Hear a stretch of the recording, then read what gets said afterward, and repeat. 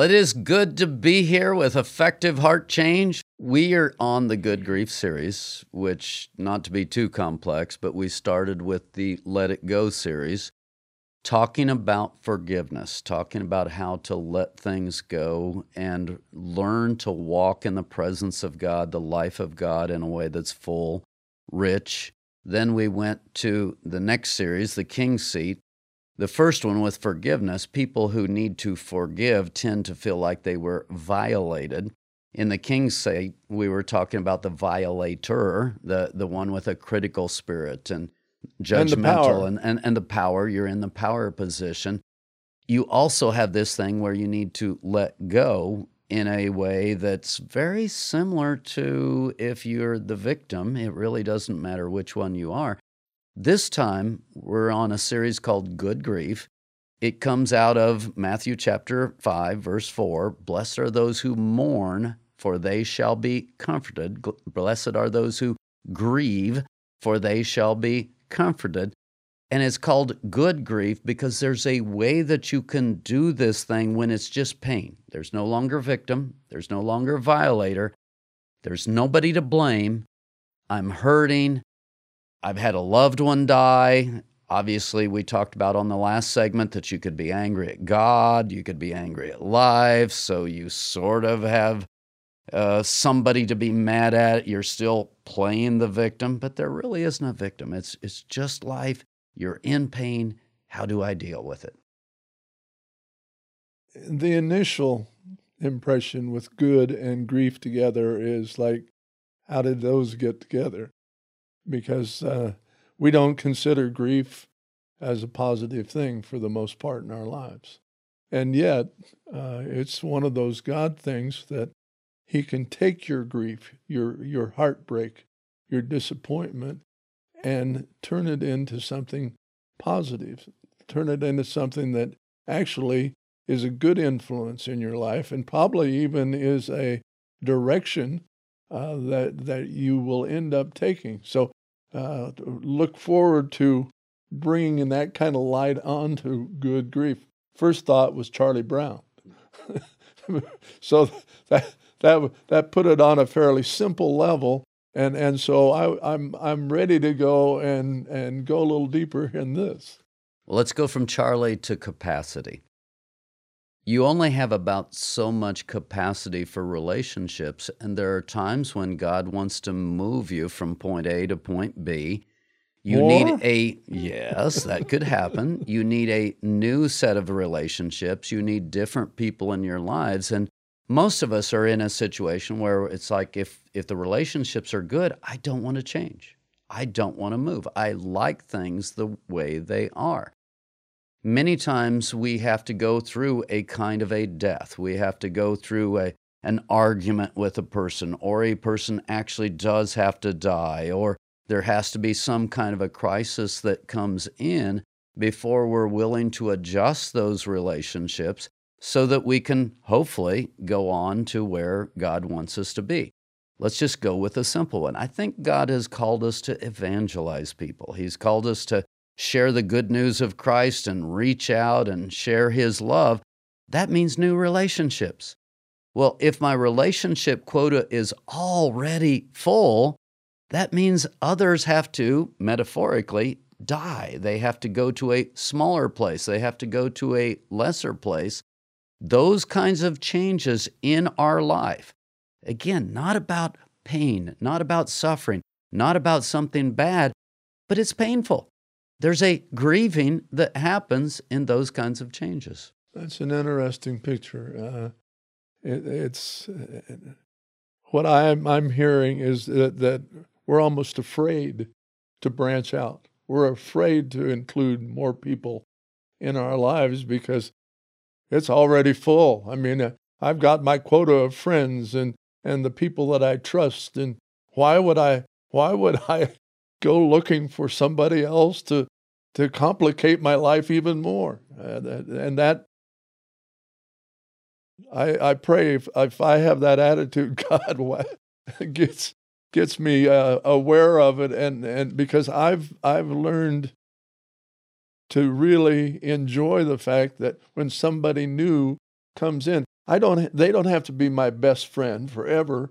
Just on meeting them, there's a process. But to be open to the process, then I can start to see where a grieving thing could be a good thing because it opened me up to a new possibility. When I do funerals, that's part of what I try to do. I try to present that kind of a message of this person has lived this life, they've left this legacy. The best way for you to honor that legacy is to grab hold of it, drink it in, make it a part of yourself, and then begin to give that away to someone else. Now, if there's not a grieving period, I'm still hanging on to the old relationship. I'm still trying to live life in the old way. I can't take hold of that heritage. I can't take hold of that gift that was given me that's now been taken away from me in a sense, but in another sense, it hasn't been taken away from me because if it's there, if it's stored up in me, there's an eternal capacity to it because now I get to give it away to other people. And that is such a great description of what salvation is. We are saved by the grace of Jesus Christ, and it's ours. He gifted us with it simply by me saying, "Thank you, I believe," but then it's a heritage, like you speak, and a funeral is an uncomfortable place to be because you're caught between life and death, between I have this and now it's gone. And we're all uncomfortable with it. I love to experience a service where the life is celebrated, and then the encouragement is given to carry on that heritage that's been handed to you.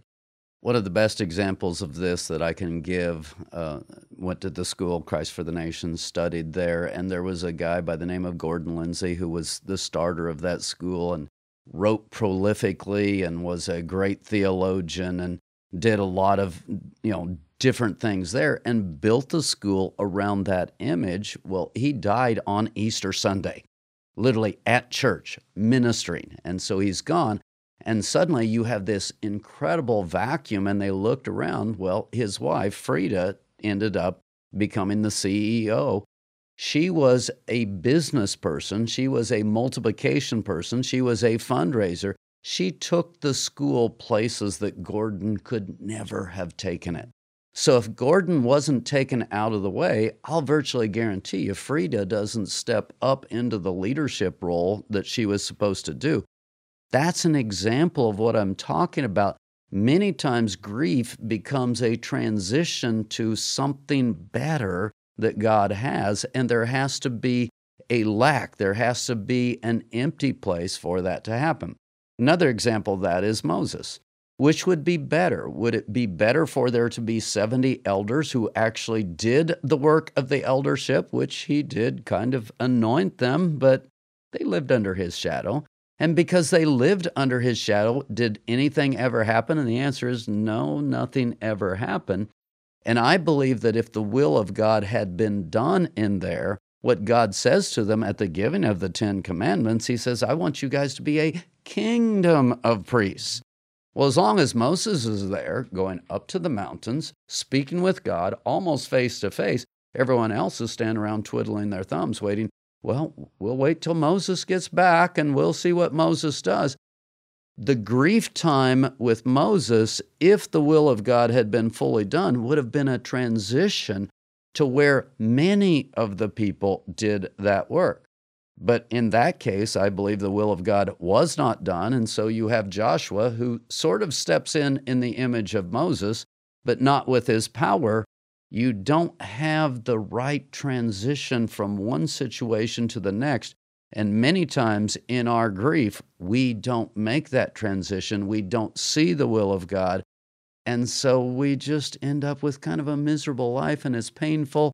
And God, why did you take that person away from me? I'm enamored with Tyler Perry right now. I ran across a book. Well, first I ran across a podcast and listened to it and was blown away by some of his insights. And I'm making plans because in the interview I saw, he made mention of a book that it's out now. And so I ordered the book and started and read it one day. And I've read it a couple times since then. And I'm just blown away by the life I knew of him. I knew Madeira and all the comedic things he's done. I didn't realize he was a playwright. Didn't realize he was an author. Didn't realize a lot of things, including that he grew up in a really bad situation where his mother was beaten regularly, and he was too. And the life with Dad was negative, and they seldom had anything. And he's a multimillionaire, probably a billionaire by now. And so I'm reading this book, and I'm thinking people are thinking to themselves, "Oh, I'd like to be Tyler Perry," and it hit me. This isn't about being the next Tyler Perry. God wants us to be this Dale Leach, this David Case, this whoever He made me to be. That's what He desires for me to be, and that's what we should be pursuing. And it's a process. Moses was Moses. He obeyed. He did what he was called to do. And they didn't need another Moses. They needed a Joshua because it was a different situation. And in that different situation, takes different skills, aptitudes, direction, guidance from God. And that process is an ongoing thing. That's generational. And when we divert our attention from what we're called to be and try to be like somebody else, we're actually flying in the face of God. Grief done right is a transition point. The old has passed away, the new has come. There's a new phase, there's a new experience. And unfortunately, because we tie grief in so closely with death, the old has passed away. Period. End of story. There's not a new to come. And as I talked about, especially when you have spouses that have been married for a long time, many times there's a lot of aging that has gone on. And so now the person is like, I'm not ready for new things. I can't do new things. I don't want to develop any of this stuff. So it's no longer a transition. It's a thud. It's a horrible bump. It's a horrible crash. Yeah. It's a horrible whatever you want to say. And so grief is just grief, and it has no purpose, and it's no longer transition. But in Christ, there's always growth. There's always this moving up, moving into a different place. And so no matter what place I'm at in my life, if something comes in that is broken and ugly and painful, God has a purpose in that thing. And when we see that purpose and we cooperate with that purpose, grief becomes good. Blessed are those who mourn, for they shall be comforted. They shall see purpose. We talked about that in the last segment. There shall be purpose, and I'm able to begin to assign meaning to this thing, and I'm able to vision it and give it direction. Grief is no longer just a painful mess, but there is a hope and there is a future. I'm reminded of the expression that we stand on the shoulders of giants. And we were created by the giant, God Himself. And what we are carrying on or not is His tradition, His love, His mercy, His grace. And we stand on those shoulders, but we also stand on the Moseses, go through history. And there's a connection. That standing on the shoulders is a connection. We are where we are because somebody has moved us along. Unfortunately, we move us backwards too. But the reality is the good stuff, the good that comes from God, is passed on from generation to generation. So there is a connection. Yes, people die. And that wasn't part of the original plan either. But that's what we chose. And so to recognize that connection is not only good grief, it's a life well lived. And then it moves on to the next level.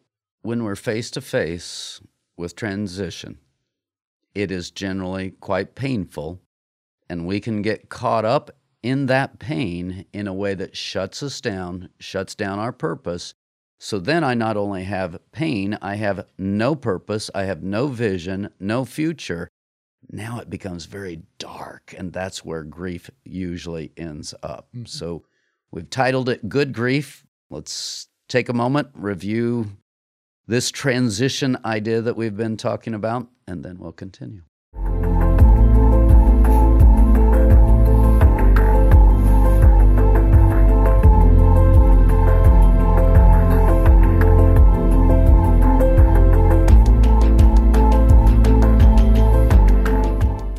Well, we're back with Effective Heart Change, talking about good grief, and I want to detour a little bit to the classic stages of grief, which is popularized by Kubler-Ross, and others have picked up on it and done multiple different studies. But there's 5 classic stages, and the first stage is denial.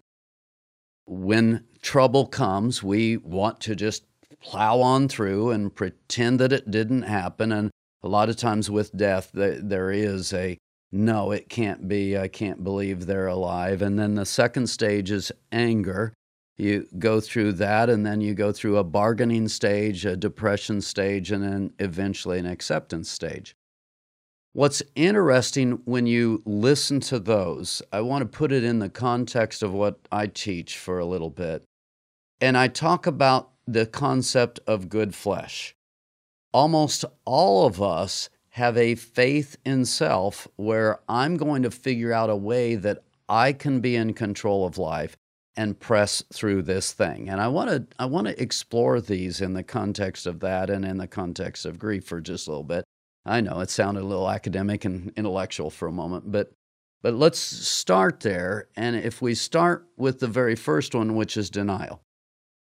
The first thing that we want to do when there's a problem out there, we don't want to, keyword from the last segment, we don't want to transition. We want things to stay the same. If they're going good, we want it to stay the same. If they're going awful, well, then of course we want it to change. But there's this huge power of normal, because normal, I want things to stay the same because then I know how to do life. And so denial is this thing of, I want to be in control of life. I still want to be able to manage life. I'm in that good flesh zone of believing in myself, in essence, virtually making myself God and denying my need for God. That's the first instinctive step that you see in the whole grief process. This is the way I've faced it before, and this is the way I'm going to face it now.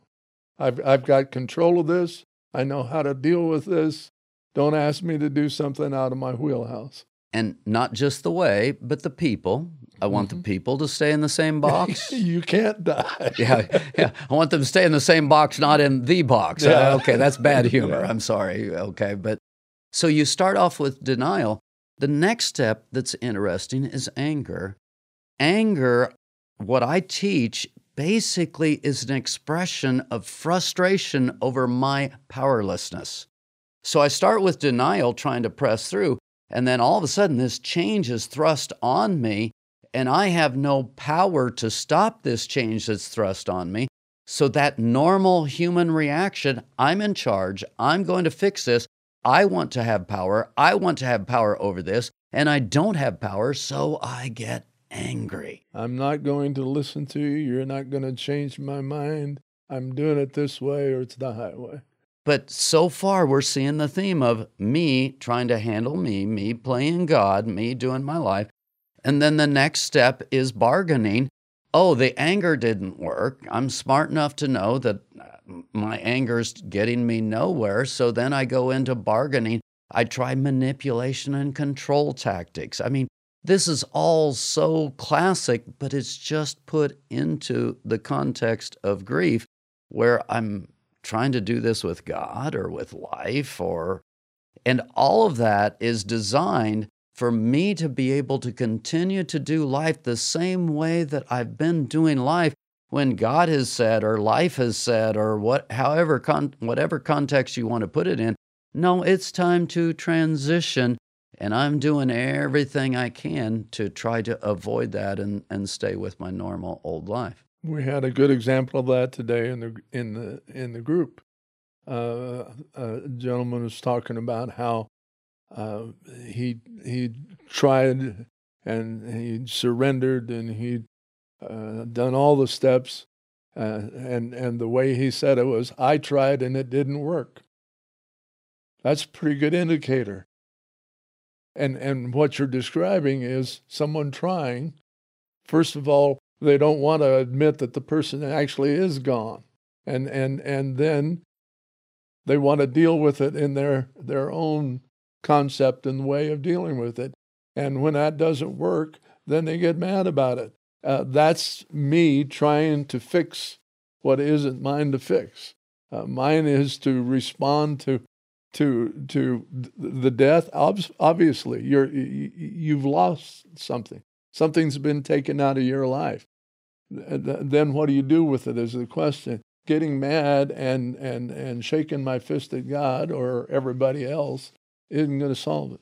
If I'm in that human effort zone, and I believe that that's the definition of sin. When we try to do life apart from God, we're in sin. We're falling short of the glory of God. Sin isn't you do bad things. Sin is you fall short of what God intended. What God actually intended is for you to do life in partnership. So I'm starting off and I'm going through these first three stages. I'm doing denial. I'm not dealing with life as it is. I'm doing anger. Anger is a huge energy burst on my part. I'm burning up natural energy. Then I go into manipulation, control, bargaining zone. Again, I'm heavily invested. Guess what would kind of follow that? If I'm burning my natural energy at that level, depression is bound to follow that. So I've already burned up my energy. Of course I'm tired. Of course I'm burned out. And then you add to that, God's trying to get me to transition. It's time for me to move into this new place, but I don't have a hope. I don't have a vision. Why? Well, I've been in all of these places and none of them have worked. So here I am just kind of hopeless, no vision of a future, no purpose. Empty, burnt out, fried to a crisp. And then we're talking death. Add to that the emotional component.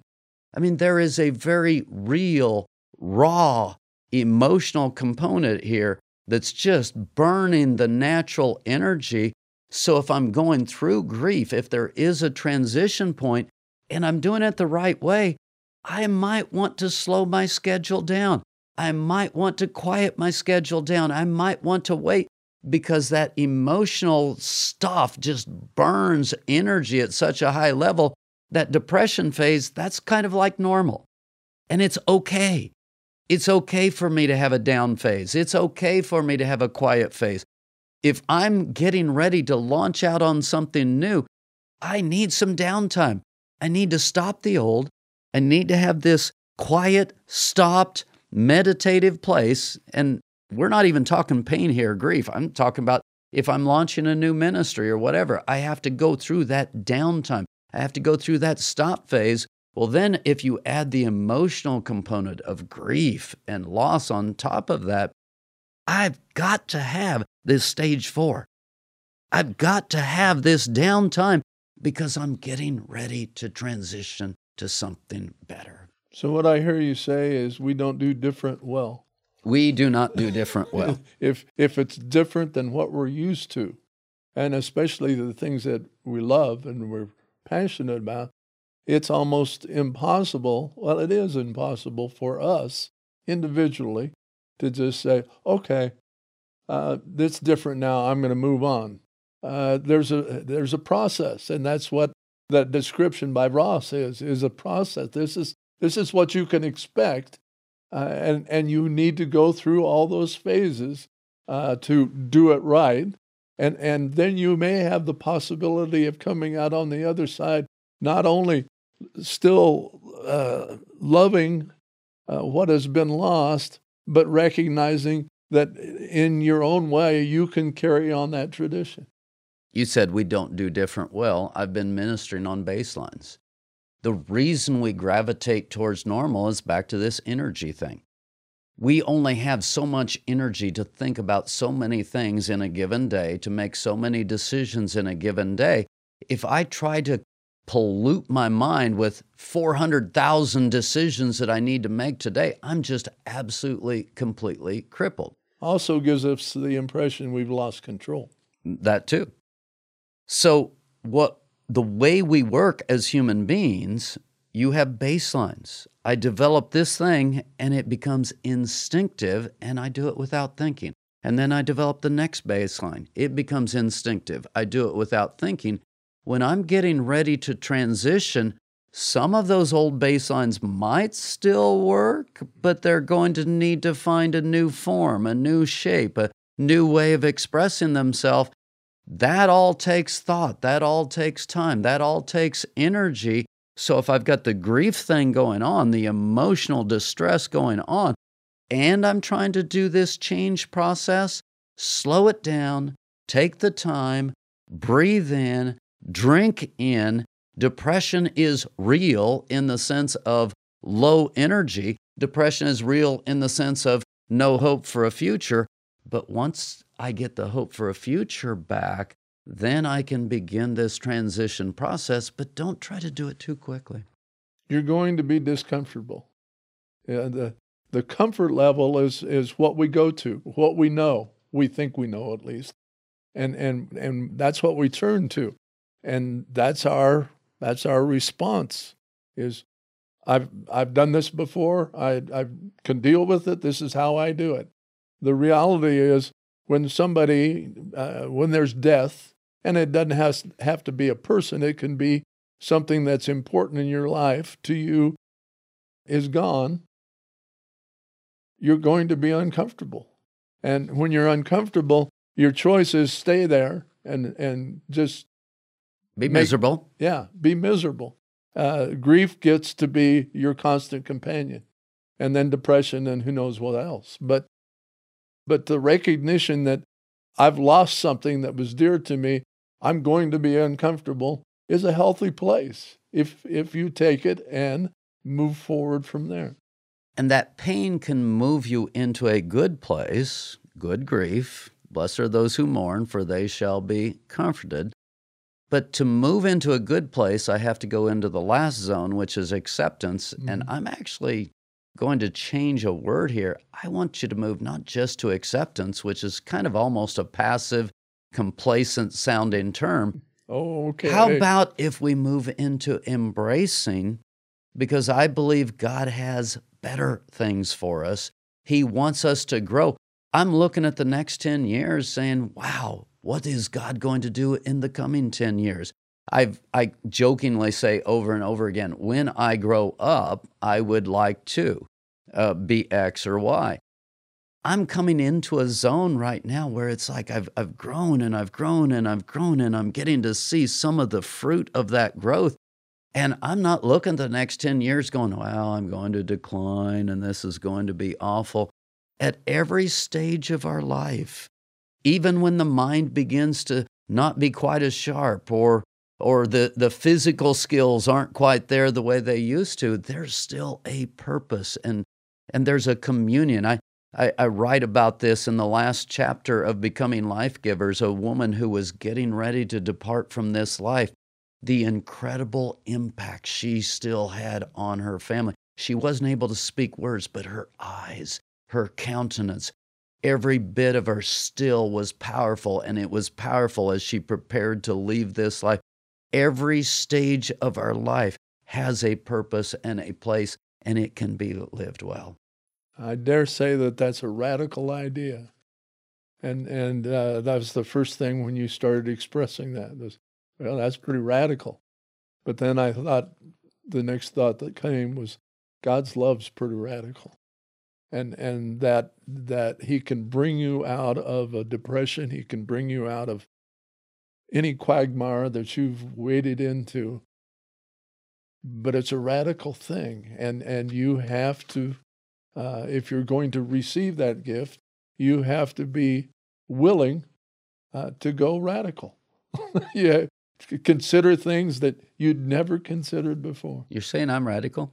I'm saying anyone that depends on God, it's a radical thing. It is a radical lifestyle, and I think that's why it scares so many people, is because I'm giving up control. No, you're turning it over to the real control master then.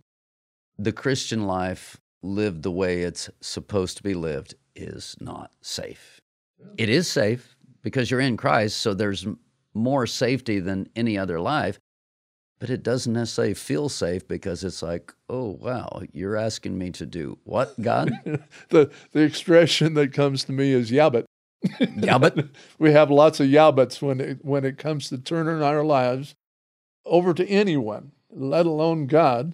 And we're yeah, I believe it, but, and our butts get in the way. No pun intended. Oh, maybe not.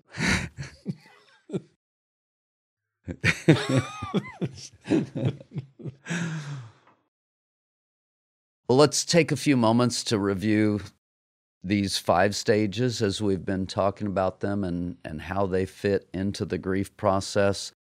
Really, what I've brought so far is the whole idea that there's this good flesh effort for me to try to fix me. So when we go into the next segment, I want to really plunge into what should it look like in Christ. Answer these questions. We'll be back.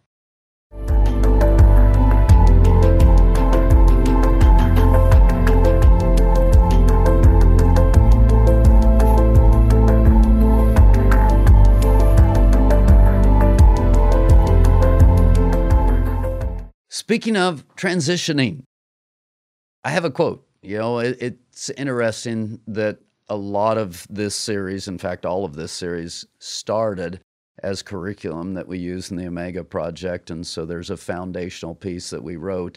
What we're doing in podcasts obviously doesn't sound exactly like that, or we would be staying closer to it.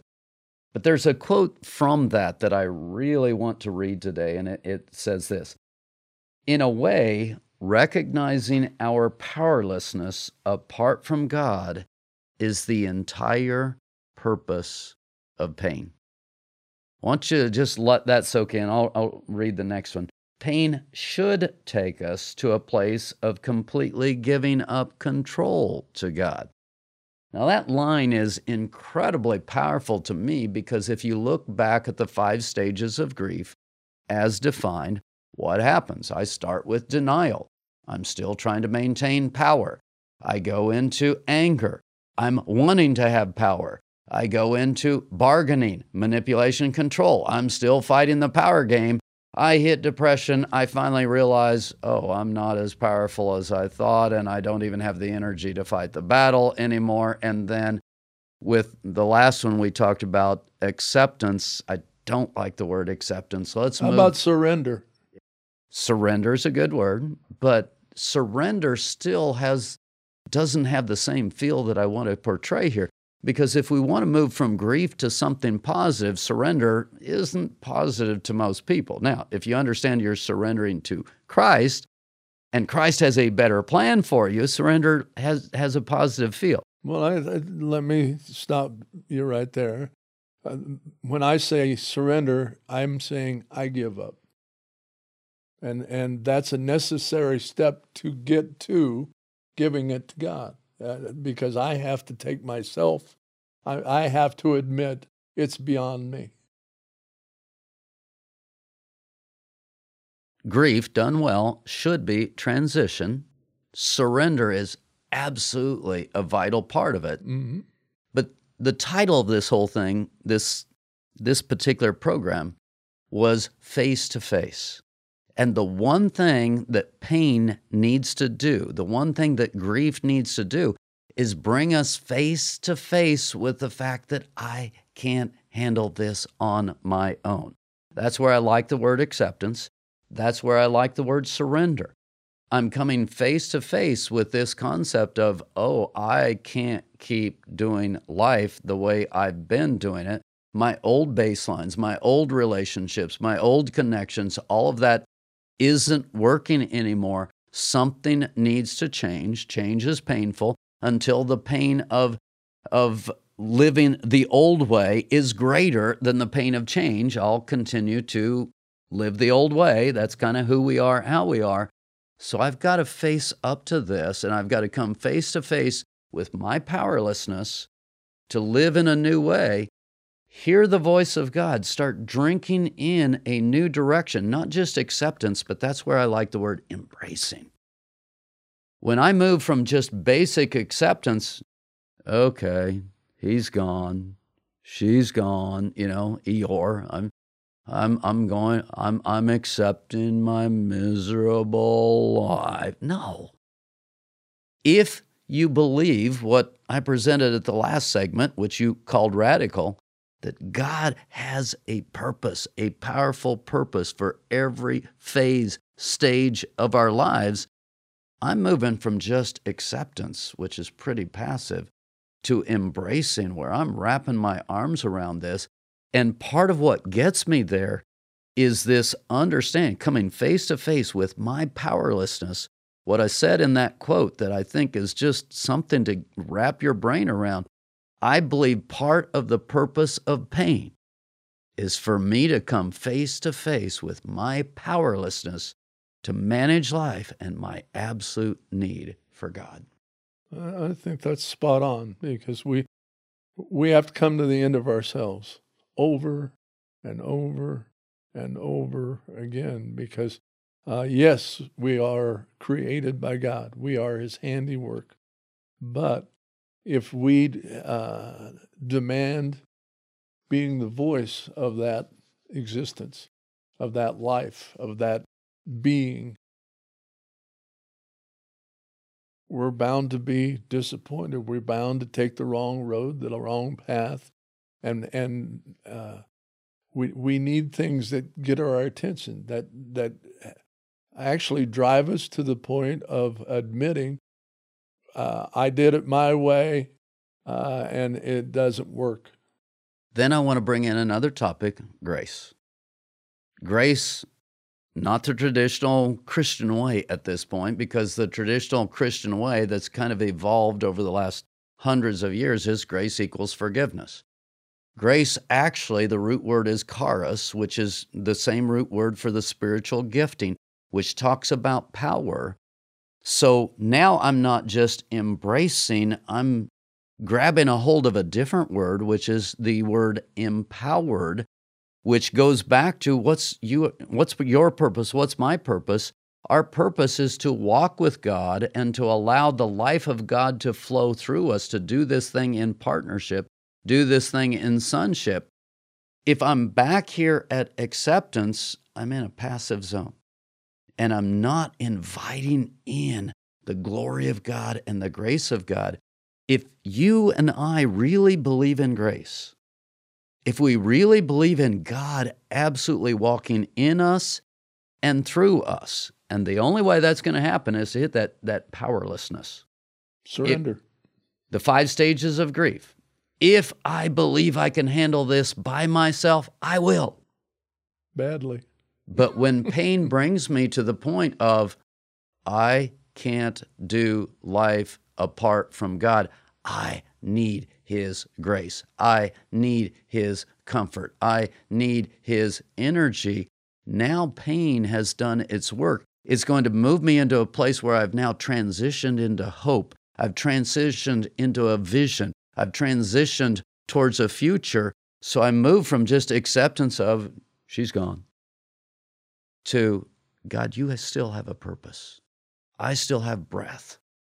I need to use that breath to bring you glory. Here's a scary word in America, submission. We submit to the will and the way of God. We admit to ourselves, I couldn't fix this. This is beyond me. And your description of grace is accurate, because we feel it as a pass. I've got God's grace, and so everything's okay. It takes more than that. Grace is more than just Him saying, I forgive your sins. It's submitting to His authorship, not only of your life, but for the best of the life is to His control of your life. I'm going to make the same jump. Let's move from acceptance to embracing. Let's move from submission to an active kind of submission that believes that God's will for my life is better. You saying obedience? Well, obedience. Something along that line. But let's go the next step. There are a lot of people who are obedience to Jesus. I have to be submitted.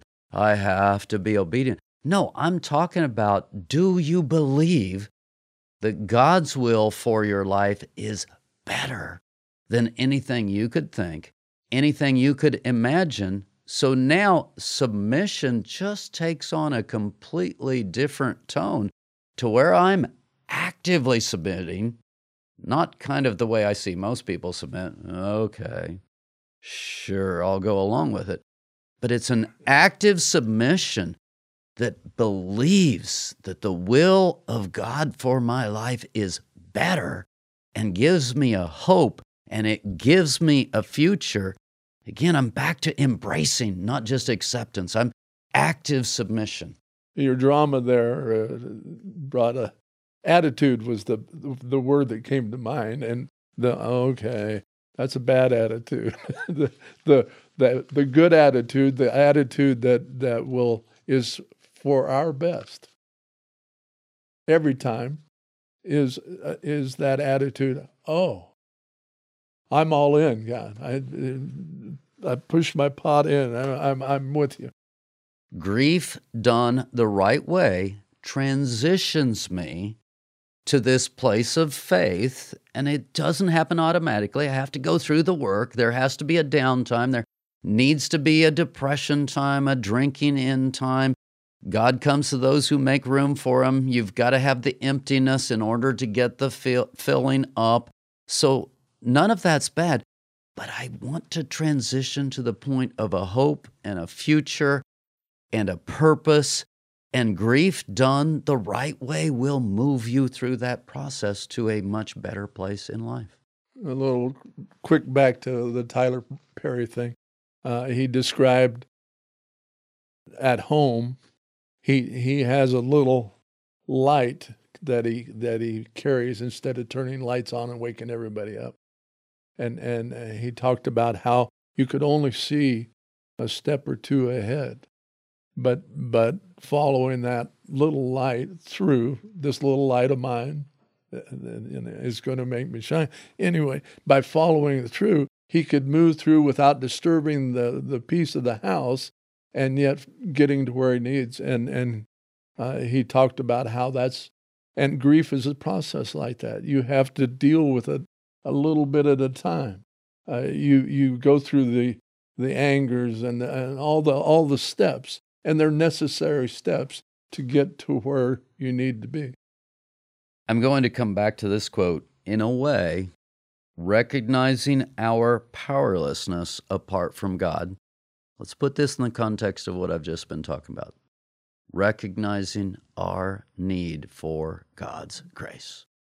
Recognizing our need for God's in being involved in everything we do. If there was no pain, none at all, how many of us would have ever turned to God? How many of us would continue to turn to God? I mean, pain is the vehicle by which that happens. When pain is extreme, it turns into grief.